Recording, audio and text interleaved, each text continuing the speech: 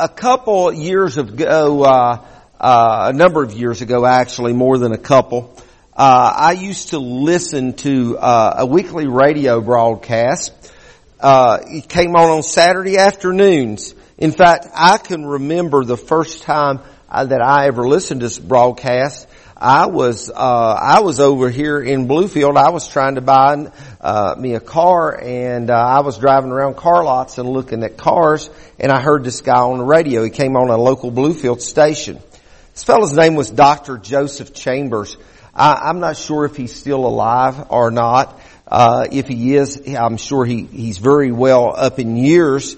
But Dr. Chambers, he was a brave soul. He was an old holiness preacher. And in that he was a brave soul, he would have a call-in segment every Saturday afternoon as part of his program. His main central focus was on the end times and the coming of the Lord, or the second coming, the rapture of the church, we call it. And that brave old soul, Dr. Chambers, would have this call-in segment every Saturday afternoon. I have very vivid actually recollection of some of the callers that would call in. Many of them had questions and they were inquisitive. They wanted to learn. And then there's those that would call in that would, they would want to argue with him. They would, want to debate him, and sometimes they would, become quite hostile. Sometimes there was even people that were Satanists that would call in on his program, and you say, Lord, that's terrible. No, that's a good thing, because that means somebody that's following the devil's hearing the word of God. Those are not always negative things. But, I remember on one occasion, one particular caller that called in, and judging from the voice, it sounded like it was a younger male voice, and that person called in to challenge this old seasoned pastor. Dr. Chambers on that Saturday was teaching on consecration and sanctification. And this young caller, he became very argumentative with him.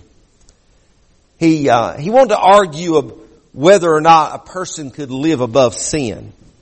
Listen, I know none of us in this room. I know the word. I'll quote the word that we've all sinned and fell short of the glory of God.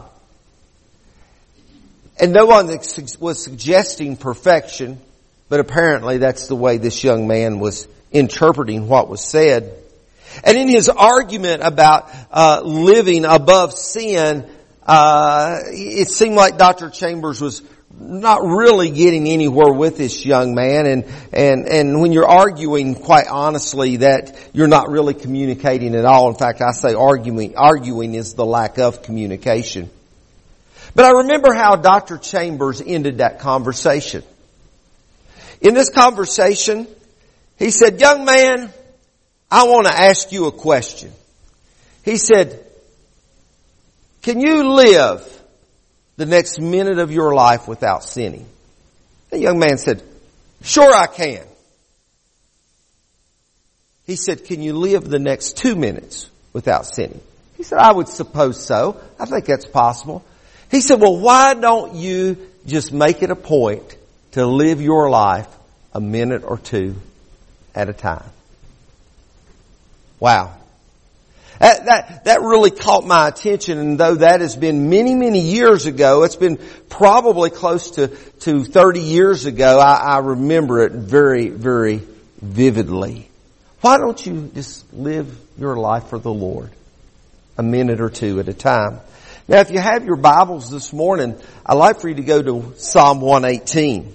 I gave you that backdrop to give you an idea of what I'm going to preach to you about this morning. As you go to Psalm 118, we're going to read, for sake of time, we're just going to read some scattered verses of Scripture. In verse number 6, Psalm 118, verse number 6, and I pulled these scriptures out of the New American Standard Bible, by the way. It's just because of the particular way the English words were put together in the NASB. Verse 6 of Psalm 118 reads as such: "The Lord is for me. I will not fear. What can man do to me?" Wow. What a statement. What a statement and what a question. The Lord is for me. I will not fear. What can man do to me? Skip down a ways in that same Psalm to verse 17. And in verse 17 you see the psalmist talks about that I will not die, but live. And I will tell the works of the Lord. Then if you go on down a little bit further, skip down just a few more verses, and you read, and I encourage you, I invite you to read this entire psalm at your own leisure. But going down to verse 24, a very familiar psalm to most of us. Even if we don't know where it was at or chapter and verse, most of us in this room and have been around church any length of time, we know this. This is the day the Lord has made. Let's rejoice and be glad in it. Remember that little chorus we used to sing, you Pentecostals in the room? This is the day that the Lord hath made, I will rejoice and be glad in it, We know that one. Verse 25, please, O Lord, do save us. Please, O Lord, do send prosperity. And the psalmist wasn't talking about a new Corvette or Cadillac or pickup truck with monster tires on it there.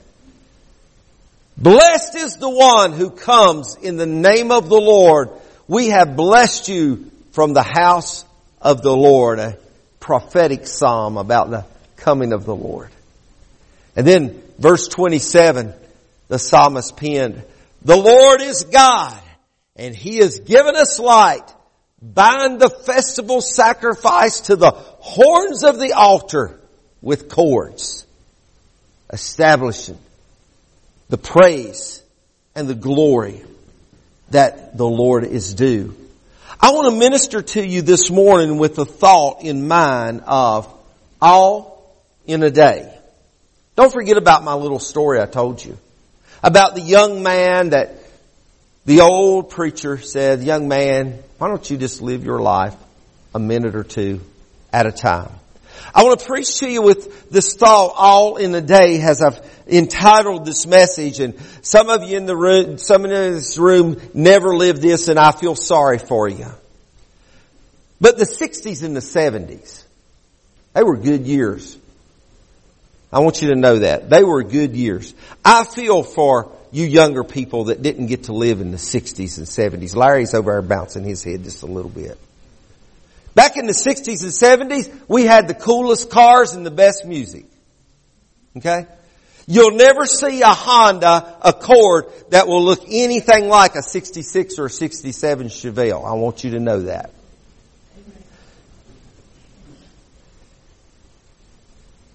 You'll never see a Lexus that will look like that 55 Chevrolet that's tucked away back here in the corner. You don't have the cool music where you can understand the words and the harmony of the music. You know, I'm sorry if you're young enough in this room that you missed all that.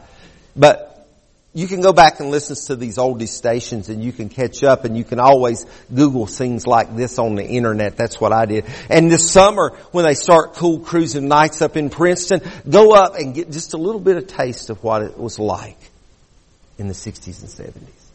You say, man, you're old, preacher. I know I am.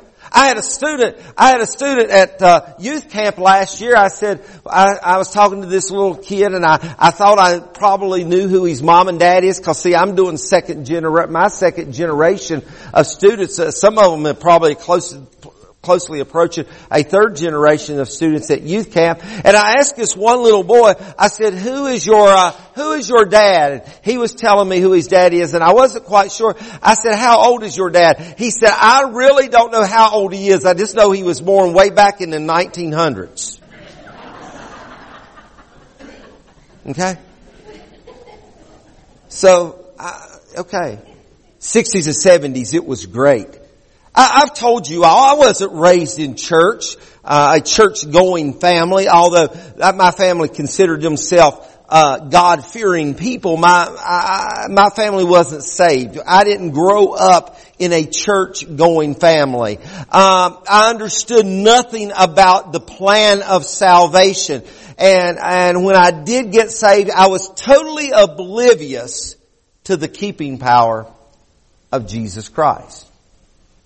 I didn't know anything about the Old Testament illustration of the Passover lamb coming through and the blood-stained paint on the doorposts and across the lintel of the houses to be a blood covering when the death angel came through. I knew nothing about that. I heard nothing about that. I was ignorant and I was unlearned when I got saved. In fact, I can remember going to youth group. That's how I got engaged in the church. I remember going to youth group and Heath and Madison, this is the importance of youth group. I remember coming to youth group and they had like scripture scrambles and things like that and Bible quizzes back in those days and like we played classroom quiz where they spun a wheel and then you got to pick an answer off the board and answer that question. And somebody asked, whoever was leading youth group asked a question. The answer to the question was Elijah. And I did not know who Elijah was. Somebody whispered in my ear Elijah, but I didn't understand what they said in my ear. And I yelled out to the top of my voice. You Hank Williams fans will get this. Kalijah! Kalijah was a wooden Indian that stood by the door, missing his Choctaw maiden. I was ignorant. I was unlearned. You might still say, you're still ignorant, preacher. But I'm trying, okay? I was ignorant and I was unlearned. I got saved in that. And as I got saved in that, I was oblivious to everything. The only thing that I was learning from for the larger part, I was just watching everybody else around me and watching how they did church and listening to what they thought and what they believed. And I found myself, if you would, for many years trying to dot all the I's and cross all the T's.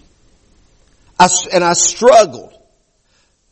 In my first 5 years of Christianity, of being a Jesus follower, I probably backslid 1,500 times. Okay? And I'm not suggesting that we live, pardon my expression, but loosey-goosey lives. I'm not suggesting that at all. But what I am here to tell you today is Jesus called us to go out and make disciples. I love the church that I got saved in. I love the people that was there. But I really did not have anybody to come along and develop me and make me into a disciple. I sort of was on my own. I was learning it as I went. That's not such a bad thing. But yet I look back and for many, many years I struggled. I struggled with understanding as I was attempting to cross the T's and dot the I's.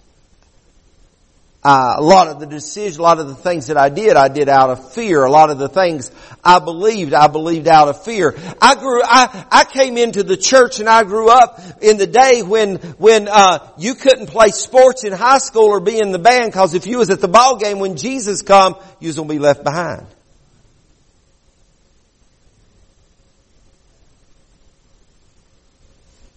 You didn't go to a movie theater even if it was Mickey Mouse playing, because if you was at a movie theater when Jesus come, you was going to be left behind.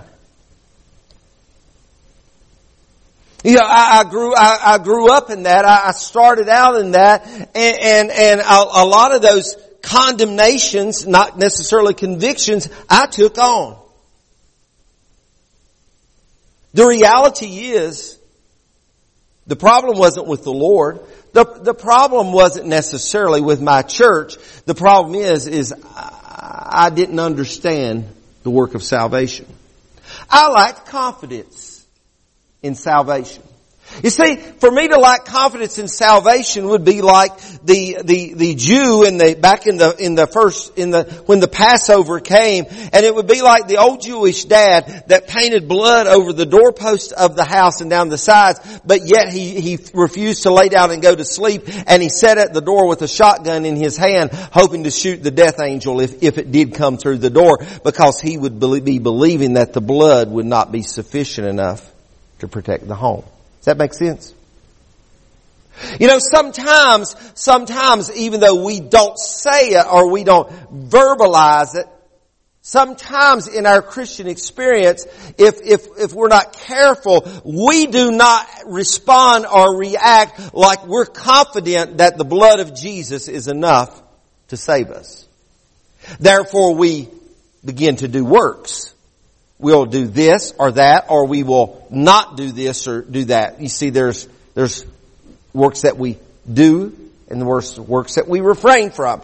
And I'm not saying that our works is good, because faith without works is dead. But when it comes down to our salvation experience, let me again reiterate that what we find is we have a lack of confidence, or we have a lack of understanding in the power of the blood of Jesus.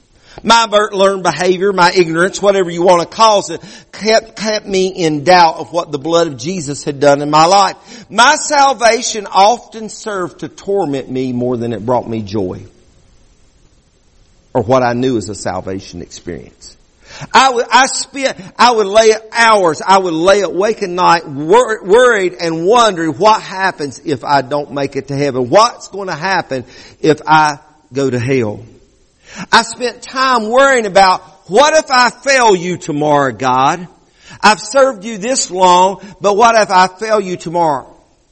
I sat in a church service on a Sunday night, and I listened to a preacher preach, and that preacher preached, God love his heart. He meant well, but he preached and he said, you can be saved, but if you don't do this, this, and this, you will not get into heaven.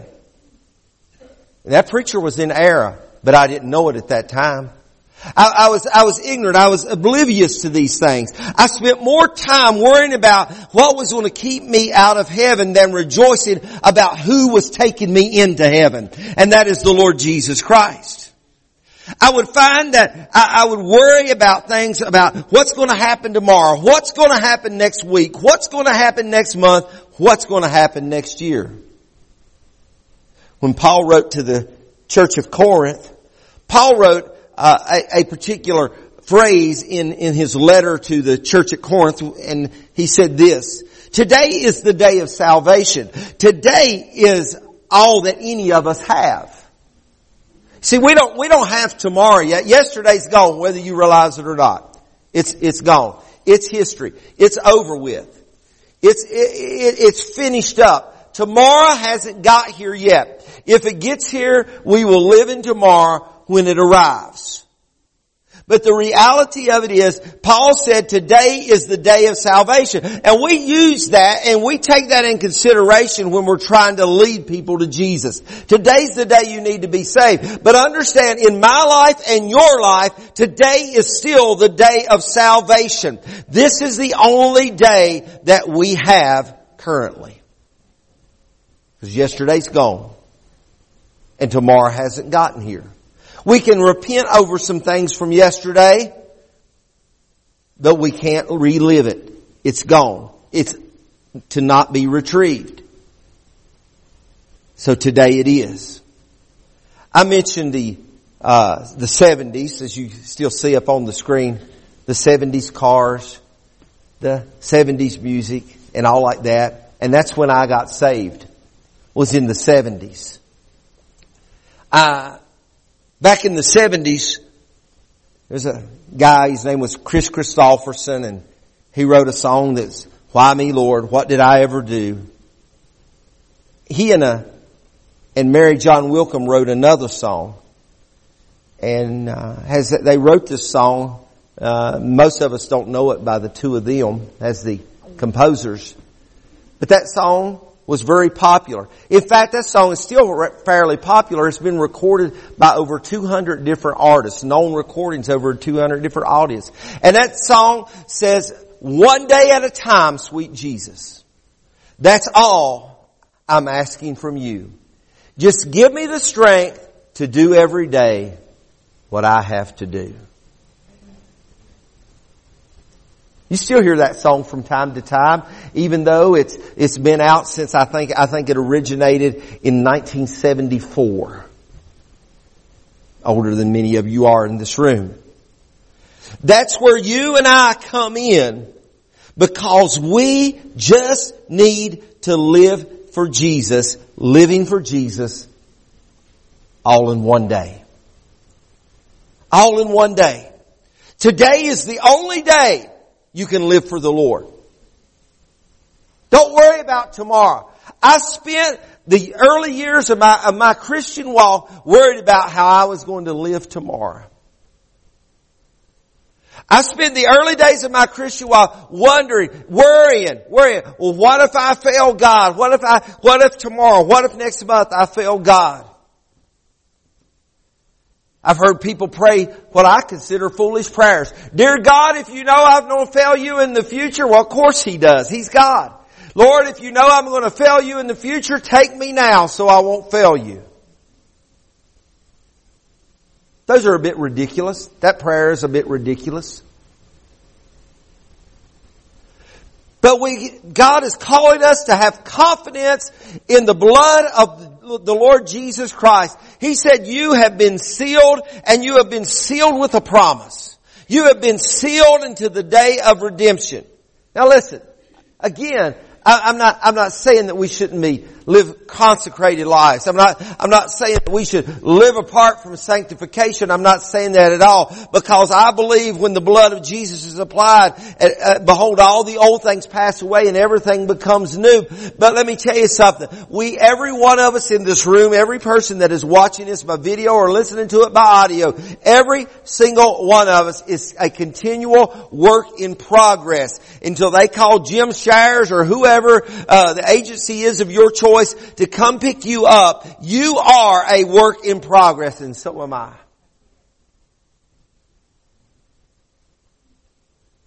And I'm not going to worry about where and how I'm going to make it next week. I'm not, oh Lord, how am I going to make it if things in this country continue to go the way they're going to go? I don't know, Lord, how I'm going to make it, how I'm going to, I have no worries about that, because all that God has called me to is live this day right now. Live this day. For this is the day the Lord has made. I will rejoice and be glad in it. I want to share with you 5 C's for all in a day. Living all in a day. The first thing is face each day with confidence. I'm still in Psalms 118, by the way. In Psalms 118 and verse 6, if you want to go back in your Bible, the Lord is with me, is for me. I will not fear. What can man do to me? I want you to know this. God is on your side. You need to be confident that God is on your side. It doesn't matter what comes. It doesn't matter what goes. Whatever occurs in your life, God is on your side. God is on my side. If we have put our faith and our confidence in Him, He is on your side. He did not call you to fail. He did not call me to fail. I don't know why, and I keep going back to this morning, but I'm going to. But I don't know why I would think that God saved me. He sent His Son to die on the cross for me. That blood of Jesus washed me and cleansed me, and God just He made a way for me to be saved in order that I could just turn around and fail. God has confidence in you. We have confidence in Him. God is on our side. The psalmist penned these words of this psalm, and he understood. David understood the world was against him. The devil is against you, and it is against I. Even David's own people was against him. There are people that are against us. But I want you to know this, just like David knew, God is for us. So if God be for us, who really can be against you? Amen. The second thing is, we need courage. As we need courage, keep looking in Psalms 118. Because David said there, he said, I will not fear. He said, I will not fear. 118, still in verse 6. He said, I will not fear. Listen, the psalmist was not in some hyper spiritual trance. The psalmist was not in a dream. He was not having visions in this occurrence. But he was confident of God's love for him. He was confident that the love that God had for him outweighed the hatred of man for him. Therefore, setting God's love over against man's hatred, he had no reason to be afraid. You see, if we're truly confident, then we shouldn't be afraid. We should have courage, if you would. Many of you all saw that old movie. It used to scare me to death when I was a kid, The Wizard of Oz. And in The Wizard of Oz, there was a cowardly lion. And if I remember correctly, the cowardly lion needed a heart. That's what made him brave. Is that right?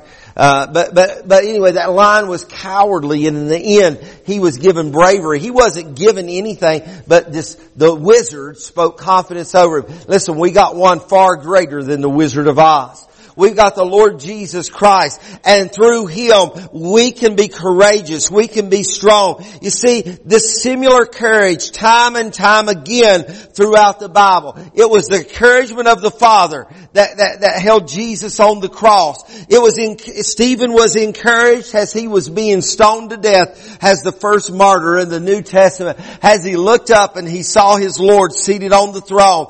Paul was encouraged while he was waiting execution. While he was in jail, he sang praises to the Lord all night long. He saw people saved while he was in jail. It was courage that kept John while he was put in a pot of boiling oil. It was courage that kept John the Revelator on that Isle of Patmos, which was filled with snakes and poisonous serpents and lizards of every kind. It is courage that will keep you and I going through the difficult times. Do not fear what man can do to me. Do not fear means I am full of courage. Lord, give us courage in this house this morning that we may stand against the wiles of the enemy.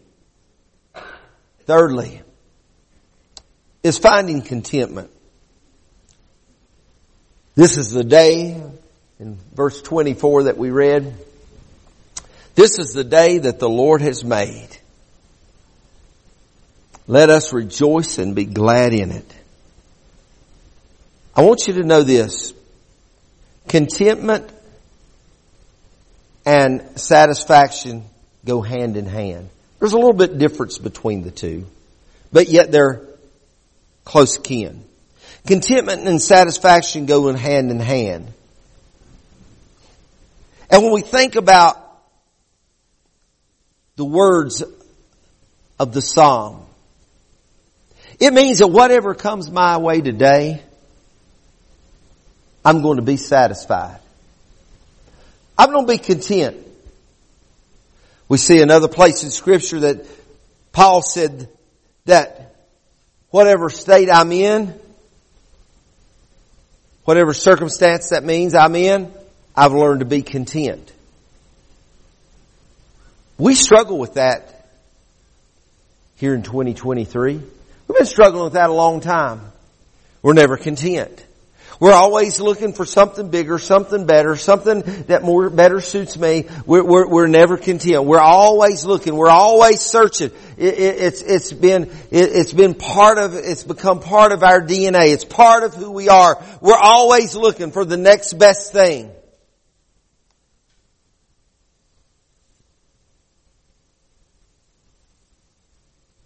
And in a life where we're always looking for the next best thing, sometimes I have a feeling that we even let that discontentment creep over into our spiritual walk. I'm bored with the things of God. I'm bored with church. I'm bored with the Word of God. It really just doesn't do anything for me anymore. I need to find something new.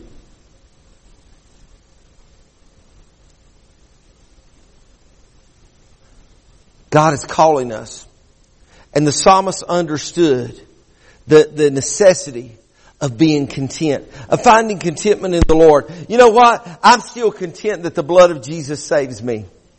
I'm still content that that blood of Jesus that saved me way back there in 1979 is still the blood of Jesus that's going to take me in whenever my time comes. It's the blood of Jesus that is going to be my stead in when I stand before God, and when I'm there, it's not going to be that He's going to say, you did this or did that or didn't do that or did that. You know, yes, there's going to be a place and time that we will be rewarded for our works, but here's the thing about it. There's no work that I can do. There's nothing that I can accomplish. There's nothing that I can do within myself that is going to make me fit to stand before the Lord God Almighty of all the entire universe, all of creation, other than the blood of His Son, the Lord Jesus Christ. And therefore I choose to be content in His blood. And I'm not going looking for anything new, because I don't need anything new. Because according to the Hebrew writer, it was a perfect sacrifice that was made. And once was enough. So I don't have to do anything else. I don't have to go anywhere else. And I don't have to believe anything else. I am content with who I am in the Lord Jesus Christ. And it took me a long time to really settle into that. And then fourthly is our commitment. And commitment, we find commitment in verse 27. The psalmist spoke of binding the festival sacrifice with cords to the horns of the altar. The festival sacrifice. The animal that has been slain. Binding it to the horns of the altar. To bind or to bound something to us, many times that carries a negative thought. In fact, as Christians, we sing songs that are unbinding, if you would. We sing songs like Break Every Chain. We used to do that one a lot. And we'll sing songs about, loose me and let me go. And we'll sing songs about being set free. And we hear so much of that in our music in the generation we live in. And binding or being bound has a negative connotation in our mind. But let me tell you something. Here, being bound is nothing but positive. Because being bound means that the sacrifice is tightly attached to the horns of the altar. Being bound to the horns of the altar, that means that the sacrifice is, if you would, almost in a permanent sense here. We know that physically in that day and time that the cords could have been broken or they could have been cut away. But the intention here is that it is permanently, the sacrifice is permanently bound to the altar. Do you realize that you and I are living, not dead, but you and I are living sacrifices to the testament of the Lord Jesus Christ. And when we surrender ourselves to Him on the altar of repentance, the altar of forgiveness, if you would. When we submit ourselves to us, He is bound us to the horns of that altar.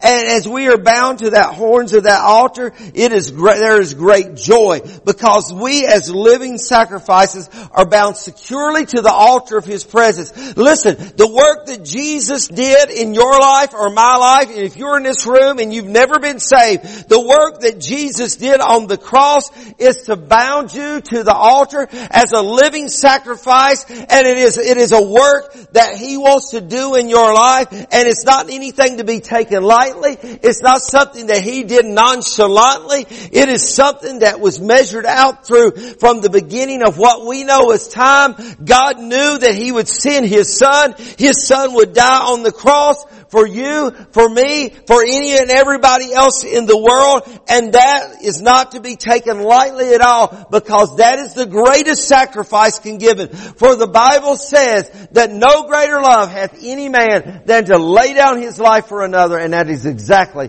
what Jesus did for you and I. So we see confidence, and we see courage, and we see contentment and commitment getting us through a day. And lastly, we find the conquest. When we find the conquest, we can go to verse 17, still in Psalm 118, but verse 17. We face the day with conquest. The psalmist said, I shall not die, but I'm going to live. I am not going to die, but I'm going to live. And I'm going to tell the works of the Lord. There's a couple times in my life where I literally thought I was going to die. One was in a tubing incident. I thought I was going to drown before I got rescued. Let me tell you something. That is a very alarming situation to be in. Some of you have had circumstances. It could have been automobile accidents. It could have been sickness. It could have been a hunting incident. I could go on and on and on. There could have been times in your life where you felt like, man, I'm not going to make it out of this. We were watching some westerns yesterday, or intermittently yesterday, at our house, and I watched them as they marched this guy out before a firing squad in one of those old Rock Hudson western movies, and they were getting ready to shoot this guy. 21 guns pointed right at him, and he's sweating, bubbling out. It's all over his head, and he covers his eyes as they say, ready, aim. And then the commander called him to take down their arms. But that man thought he was going to die. 21 gunshots in his chest. There's times in our life that we may think we're not going to survive. There's times in our life that we think we're not going to live. But the word of the Lord, David says, I shall not die, but I shall live. And I will tell of the works of the Lord. So even though this is prior to the death, burial, and resurrection of Jesus Christ that this psalm was penned, the psalmist saw way down, and he may not even realize that, but somehow the psalmist saw the security that comes through life in Christ.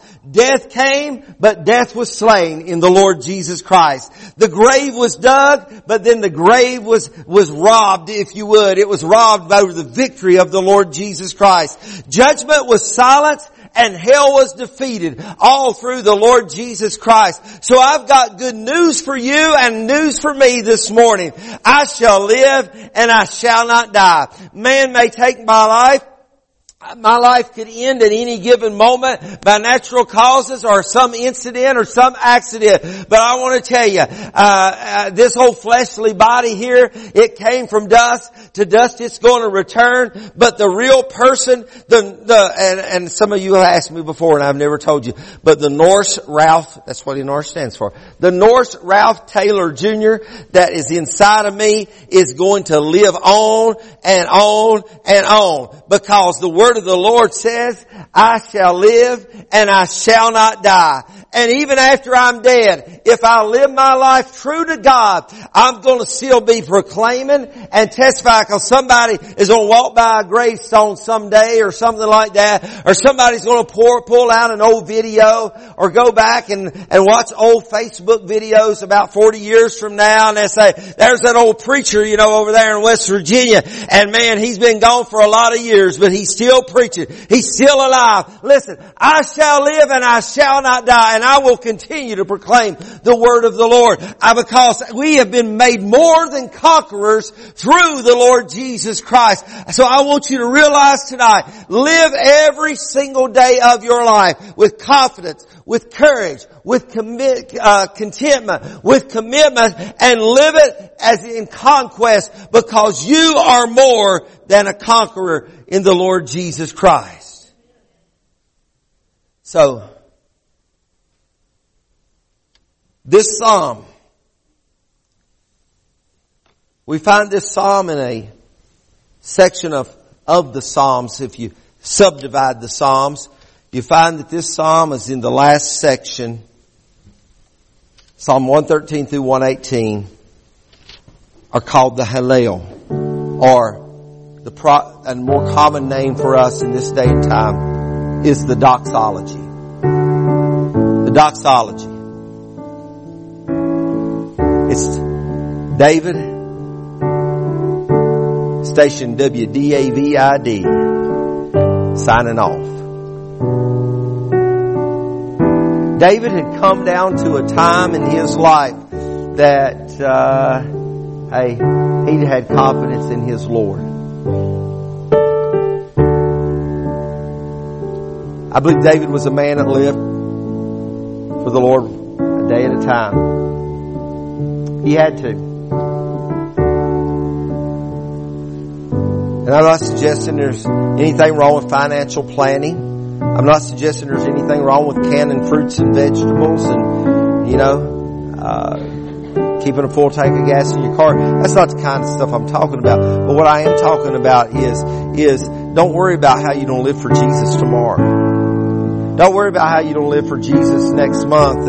If you're going to keep yourself in right relationship with Him next month. Don't worry about if I'm going to be able to live this a year from now. Don't worry about that. Just be like that young man that called into that old radio preacher, and the same advice that radio preacher gave that man. Young man, if you can live 1 or 2 minutes without above sin, then put your confidence in the Lord Jesus Christ. Just live 1 or 2 minutes at a time.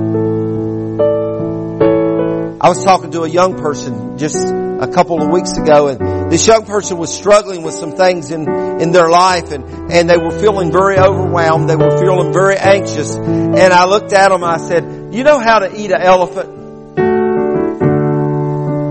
They said, "Do what?" I said, "Do you know how to eat an elephant?" They said, "I don't have a clue." I said, "The proper way to eat an elephant is to eat it one bite at a time." In fact, that's the only way you can eat it.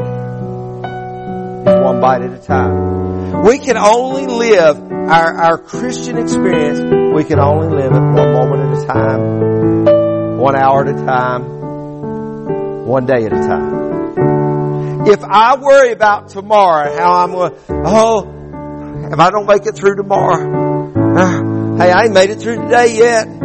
Jesus, I need you for today.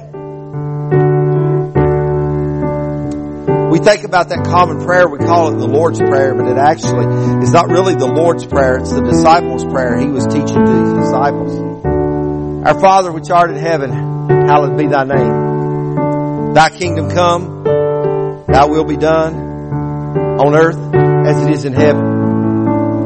You know, they let us do that in school when I was, in grade school. Y'all remember that? Give us this day our daily bread. He didn't say give us next week. You think about the Israelites as the Israelites were wandering about in the wilderness. And they begin to grumble and complain. How are we going to make it? What's going to happen to us? Are we going to die out here? We'd have been better off to stayed and been slaves to the Egyptians. God said, I'm going to send you manna from heaven. I don't know, biblical scholars says manna was like a white flake. I don't know. My friend Richard Kingery said he personally believed it was pinto beans. But manna actually means what is it? They didn't even know what it is, but it was the provision that God made every single day. But when you study the scripture and you study the provision of manna, on 6 days on 5 days of the week, is when you technically get counting them off. But it said that you eat what you need for that day, but don't try to store it up, because if you try to store up from this day to try to make it off the next day, it's going to rot. It's going to stink and it's going to be full of worms. Except on the night before the Sabbath, you can collect enough to do you the Sabbath day and it will keep. But any other time, manna was this provision for 1 day at a time. And the Lord gives us that same provision today. Lord, I don't need you tomorrow. Well, yes, I do. But Lord, I don't need you tomorrow. At least I don't need to be worried about needing you tomorrow. I just need you today. It's all in a day. It's all in a day. Now, could I fail the Lord? Absolutely, I could fail the Lord. Do I spend my time sitting around anymore worried about failing the Lord? Absolutely not. I have such confidence in my Lord Jesus Christ. I have such confidence in His Word. I don't spend my time sitting around sweating at whether or not I'm going to fail the Lord or not, am I going to miss heaven. I cast my care and my troubles upon Him. You see, this 113, Psalm 113, it was part of the doxology. It's believed, it is believed, it's not proven, but it is believed that this Psalm 113, Psalm 113, is the song that was sung as Jesus departed from His disciples at the Last Supper. Because when you read the Scripture, it says after they had broke bread, they sang hymns. It is believed that because David was the Psalms was the hymn book of the old church, and it's believed that this very much. Matthew and Mark even say, and after singing a hymn, they went out to the Mount of Olives. What a powerful song of benediction. It was a song of not just benediction, but it was a song of edification and encouragement. Not just to that early church, not just to those disciples, but to us. So our walk with Christ, it's all in a day. Today is the only day I have. Today is the day I must walk in Him. Once a day, some of you old country music people, once a day, every day, all day long. Some of you won't even get that. Once a day, every day, all day long. Not yesterday, not tomorrow. Just today. I want you to bow your heads with me.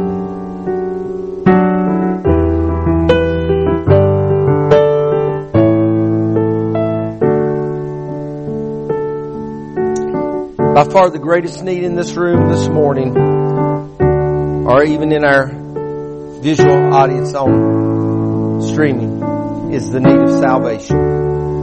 If you're in this room and you need to be saved, it's a good day. Today is the day. So without any embarrassment, not prolonging anything, not dragging this out, if you're in this room and you need to be saved, or if you've separated yourself, distanced yourself from the Lord, we call it backsliding, and you need to get back home, you've been a prodigal. If either of those describes your situation right now, would you just slip up your hand without embarrassment? Say, Pastor, just pray for me. Anybody? Thank you. Thank you. Any others? Pastor, just pray for me.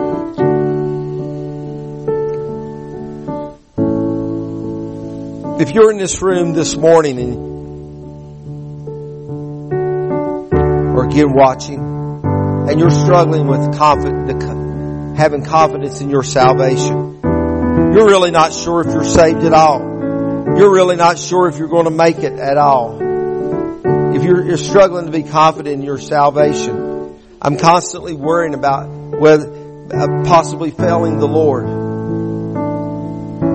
If that's you, or you're struggling with that thought, that ideal, or anything similar to that, without any embarrassment, would you just slip up your hand real quickly? I struggle with having confidence in my salvation. Anybody in this room? Thank you. Any others? This is what I want to ask you to do. People raised their hand in this room this morning for the various calls at the altar. And this is what I'd like for us all to do. I'd like for us all to come and just begin to open our hearts and our lives up to the Lord. If you're one of the people that needs to rededicate yourself to the Lord or to be saved, I urge you to come. If you're one of the people that raised your hand that you struggle with having confidence in your salvation, I want you to come. But I want you to know the blood of Jesus Christ is sufficient. We're going back to that night of Passover that I mentioned earlier. When the death angel came through that village, through that town, And he was seeking, that death angel was seeking all the firstborn. That didn't mean just babies. That meant the firstborn of adult children. The ones that were taken care of were the ones that were behind the blood. They were inside the house, and the blood was upon the door. If the blood is on your life, have confidence that God is taking care of you and He's protecting you. Was many of you all would just come? Let us come. Those of you especially that slipped up your hand, I urge you to come and let's just have a season of prayer, if you would. Everybody that can and will, come join me.